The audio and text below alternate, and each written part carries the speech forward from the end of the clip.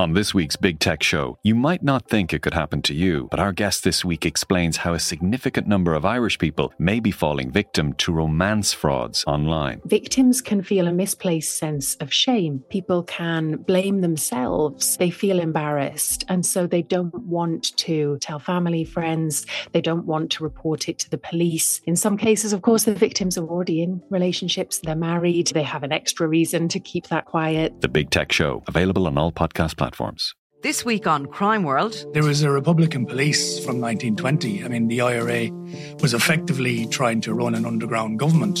And actually, there was a crime wave. 1919, 1920, there's a wave of bank robberies, post office robberies, robberies of individuals, robberies of pubs in Dublin and in rural areas as well. So the IRA tried to actually clamp down on that. They, on occasion, solving bank robberies and giving the money back to the banks. Now, I'm Nicola Tallant, and you can listen to my podcast, Crime World, wherever you get your podcasts.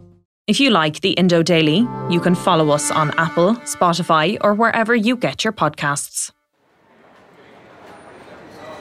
We left around 12 o'clock Sunday morning. Obviously, with what was going on, we wanted to be there in plenty of time, just relax and get in. And we had queued until about 4 o'clock. And at this stage, there was Aer Lingus staff telling us to keep queuing. And then there was separate staff coming over and maybe suggesting that the flight was cancelled, but there was nothing guaranteed. And we were told to stay in the queue until we got a message at a text message at 4:05 from Aer Lingus to say regrettably the flight had been cancelled. I don't want to be over the top or over dramatic, but it was fairly traumatic at the time, and it was just upsetting, as you can imagine. Today on the Indo Daily, can the army solve the problems at Dublin Airport? The fun is being sapped out of holiday season by the never-ending travel chaos. Security queues, cancelled flights, lost luggage, nothing is simple since COVID. Yesterday, Aer Lingus cancelled 12 more flights as a result of a spike in COVID-19 cases. In April, Ryanair's Michael O'Leary reached for the old Irish cliché of call in the army. We want to see the army, 250 army personnel called out just for Fridays, Saturdays and Sundays for the next 8 weeks. The government said it couldn't happen and it wouldn't happen. But that was then and this is now. Now we're in a situation where the DAA has requested the government that the army be put on standby as a contingency measure to help due to the security concerns here at Dublin Airport. I'm Kevin Doyle, and today on the Indo Daily, we ask if calling in the army will help to end the travel chaos once and for all, and what to do if you're the unlucky one whose flight is cancelled. Joining me is Polo Canila, travel editor with the Irish Independent. But first, holidaymaker Austin Keelty, what time did you leave Roscommon for your 7 p.m. flight to Portugal? Yeah, we left around 12 o'clock Sunday morning. We intended to be there in plenty of time. Obviously, with what was going on, we wanted to be there in plenty of time, just relax and get in and see the Mayo game as well was the idea of it, to be honest. What scene met you in Dublin Airport when you got there? It wasn't too bad. There was a big queue, but it was moving fairly fast. That was to the initial sort of automatic drop in yourself. And when we dropped the bag on the self-check-in, it said the bag drop was too late. We thought that was a bit strange.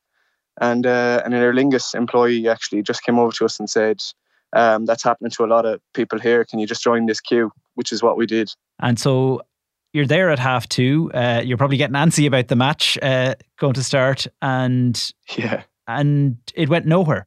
No, the queue didn't move at all. No. In fact, the only time the queue moved was when people on front of us were being told that their flight was being cancelled.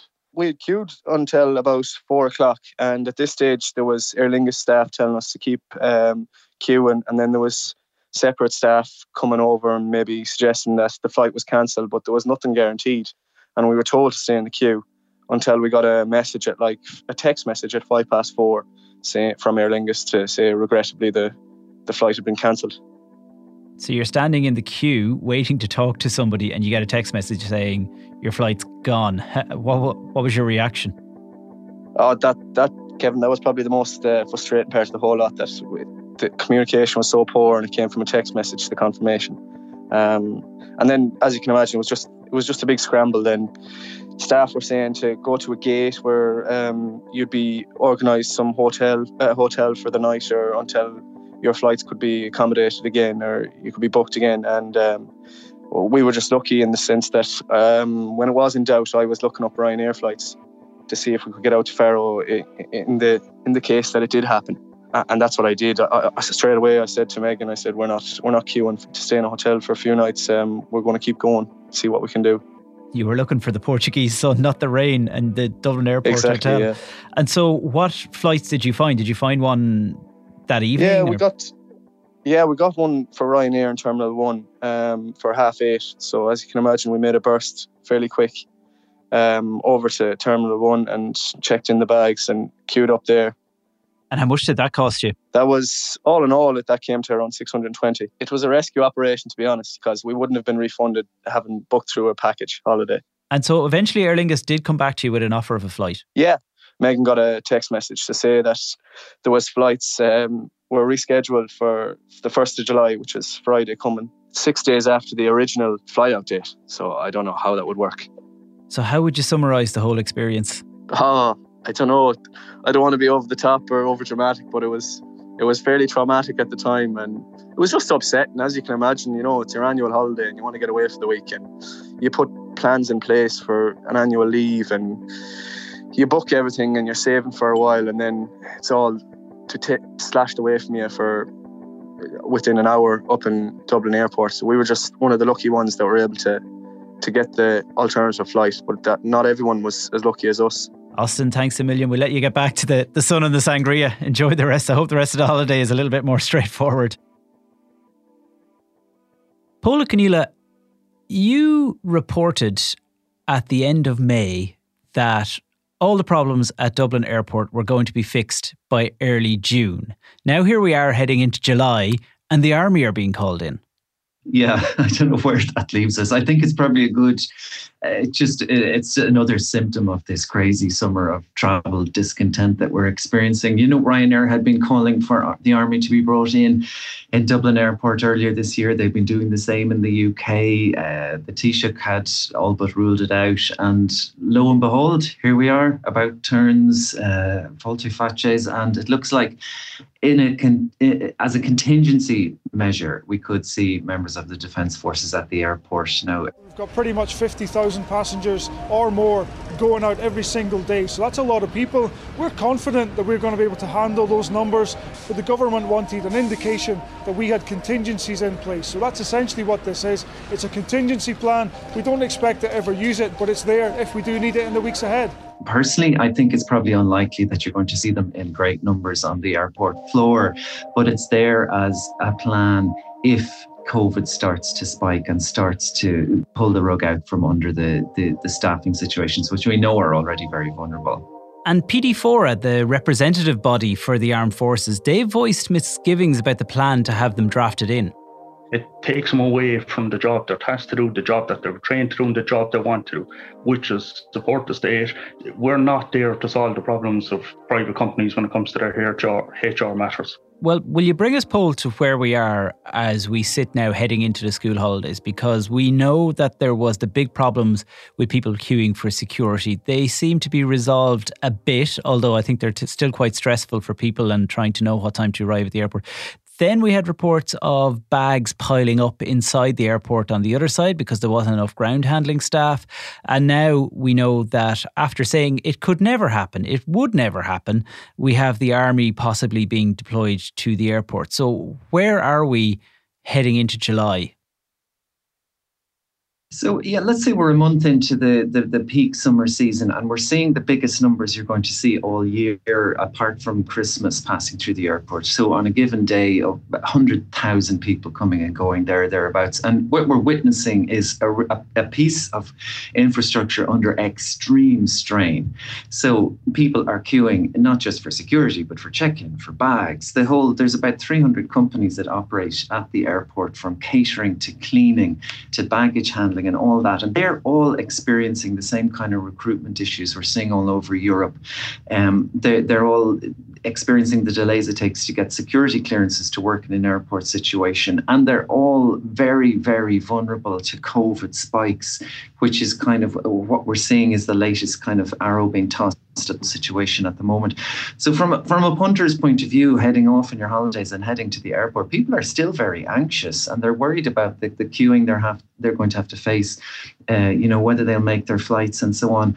But let me just give you a positive note, Kevin. Despite all this and despite all the chaos we're reading about and despite the crazy problems all over Europe, most people are making their flights and they're getting away and they are enjoying their holidays. So it's just important to state that as well. They're enjoying their holidays, but they're not enjoying the journey, I think, Paul, because it used to be the airport was kind of the, I'm away, I'm switched off. The out of office is clear now and I'm having my breakfast or my 6 a.m. pint, as some people like to do.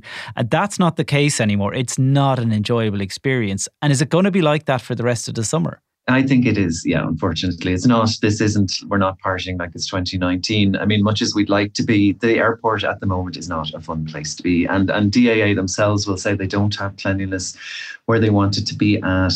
The caterers are struggling. You've seen the lines. You've seen that it takes longer to clean up the tables after people leave them in the restaurants and so on.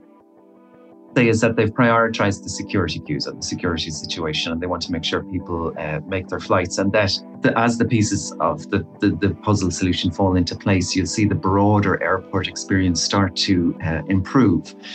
Now, this is not going to be resolved by August. Do they not have the numbers of staff in place that they said they would have by now? I mean, that was the whole point when they told you that things will be better by June, was that they had a big recruitment drive and they would have the staff. Yeah, that's correct. They have doubled the staff to almost 900, but that's the security staff, Kevin. And the army are being brought in as a contingency in case that they can free up an extra 100 security staff if COVID strikes. They entered summer feeling that they were in a stronger place than they actually were. There's no doubt about that. The pent-up demand, the strain that all of those operations have been under has taken them by surprise. There's no doubt about that. So what are the army going to do? I gather we're not going to actually see guys in camouflage at the security checkout as we walk through the scanner or routing through our bags. They'll be somewhere in the background, I gather. We're not 100% sure. I mean, Minister Ryan has suggested that they could be on vehicle checks outside. There's a lot of elements to security and managing the passenger throughput from landside to airside, as they call it. You could see members of the Defence Forces, for example, operating the gates that are behind the scenes. Everybody working in construction, staff at the airport, anybody like that working airside has to pass in and out, and they don't pass through the normal queues. So you could see them helping out in those situations, which would free up other staff to enter the busier queues. For example, you could also see them helping with queue management. So there's an awful lot of areas that they could provide assistance in if that has to be triggered. And Paul, what's happening with baggage? Because I came through Dublin Airport a couple of weeks ago, and in the arrivals area, there were just piles and piles of bags. It reminded me of being in Cuba well over a decade ago, and the chaos in the airport of your bag comes off a plane and you basically have to go around the airport looking for it. That's what it looked like. What's going on there? And then there's nothing worse when you get home back to the airport and you're knackered after a flight and you have the kids with you and the bags don't show up on the belt. Or worse still, I suppose, if you get to your destination.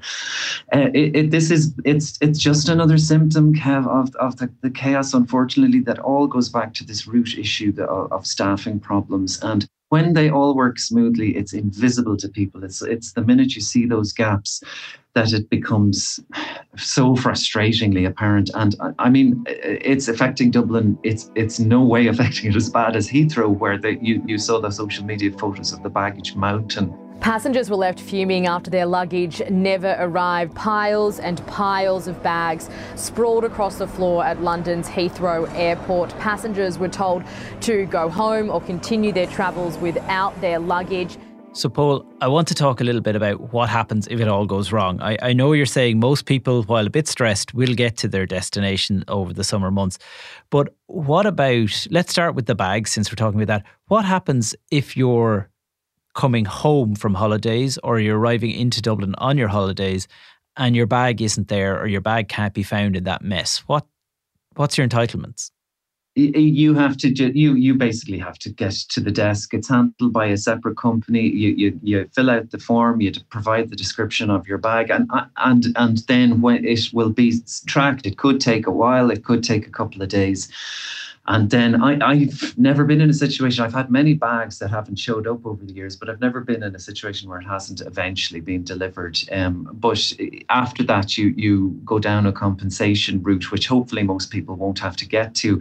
A backup that you should have is travel insurance, just in case. And I would say, just a common sense measure here, don't put things like essential medicines or valuables in your checked luggage. If there's one big tip that can help people at the moment, it's to try and travel with carry-on bags wherever you can, because if you can check in online and take a carry-on bag, you avoid the check-in queue, the bag drop queue, and the possibility of your bag going missing. Now, Kevin, I know I'm a dad. I know I was going to say, good luck with that if you have a clatter of kids. Yeah. Plus people arguing about wanting to bring outfits and go shopping while you're out there and all that. I know it's not, but maybe this is the time to trial, getting everybody to bring the 10 kg bag on board. It just will sort of take those worries out of the equation, if you know what I mean. But that's the bags. Let's talk about flights, because Aer Lingus have cancelled a lot of flights, and they're largely blaming COVID this week for that. What happens if I have a week in Spain booked and I get to the airport and they say my flight to Malaga is cancelled? Yeah, this is an interesting one. Your flights, if your flights are cancelled, there's the EU regulation 261, which we all became very familiar with. Well, long before the pandemic, flights have been cancelled, for strikes, for weather eventualities, for whatever the reason may be. If they're cancelled, you are entitled to a rerouting as soon as possible, free of charge. You can have a rerouting at a later date, which could be a week, could be 2 weeks, whatever, depending on your needs, or it can be a full refund, and you're entitled to get the full refund quickly. The thing is, if you opt for the refund option, Kevin, then any other obligations that the airline would have to you are ruled out. So if you offer for the rerouting, and this would probably apply more to people who are travelling home and have a flight cancelled, they are obliged to provide accommodation and meals and things like that as well. But what if my week in Spain, or Austin, who we spoke to earlier, who's going to Portugal, he's offered a flight for 6 days later, but that's his week's holiday is gone. He'd be there for less than 24 hours. So he's offered the alternative. He goes away and books a Ryanair flight because he manages to find a seat, but it's incredibly expensive. What happens there? He'll just get refunded for his Aer Lingus flight and that's it? Well, the airline, if he'll obviously need to keep all the receipts and all of that, but Aer Lingus may be able to refund him the price of the alternative flight. Where what the problem is, the 6 days that he misses on the ground, because that's a kind of a knock-on effect, that the airline is only obligated to provide the backup or the patch in terms of the flight, but not the disruption that occurs as a knock-on from that. And that's why it's so important to have your own travel insurance in place. You can claim for travel disruption and knock-on scenarios like that, Kevin. It's another reason why it might be worth, it's late to say it now, of course, but booking with a travel agent or a tour operator, because you do have added protections in place when you book as a package. Is the process simple, though, if your flight is cancelled, or are you going to spend the next months fighting to get your money back? This all depends on how many people are doing it at the same time. As we saw when the world shut down in the first waves of COVID, and we went through all those months of hell about vouchers and refunds and all the rest of it. If there's gazillions of people trying to do it at the same time, it can be a very fraught process. But when this week, for example, we had cancellation of, by my count, about 20 Aer Lingus flights, and that would be a relatively manageable number. Now, it could take a couple of days to get it all sorted. In my own experience, it's taken longer to get refunds through the travel insurance route than it has through the airline. So your first sort of route, and the insurer will say this to you at the same time, your first route should be to try and get to go through that airline process. And finally, Paul, you haven't given us any good news, really. You've told us this is going to last for the summer. So if it's going to last for the summer, you mentioned a few things there around the travel insurance, around trying to have just carry-on baggage. But is there one tip you can give people preparing to go for the airport that might make it a little bit less stressful? Well, I don't have a silver bullet. I wish I could give you that. I mean, I advise people to think ahead, refresh themselves about the security rules, to try and control what you can control. There's certain stuff you cannot control. If your flight's cancelled, there's nothing you can do about that. You can control how equipped you are at the airport, getting there within the time that the airport advises, trying to avoid those check-in and bag drop queues and so on, and protecting yourself by having that travel insurance in place. And other than that, unfortunately, you're in the lap of the gods. But just let me make that point again, Kevin, that by far the majority of people are making their flights and getting away despite all of this chaos. Paula Keneally, thank you very much. My thanks to Paula Keneally, travel editor with the Irish Independent, and earlier to Austin Keelty for telling us his experience. I'm Kevin Doyle, and today's episode was produced by Mary Carroll, researched by Garrett Mulhall, with sound design by John Smith. Archived clips were from independent.ie and Virgin Media News. If you enjoyed the Indo Daily, don't forget to like, follow and leave us a review.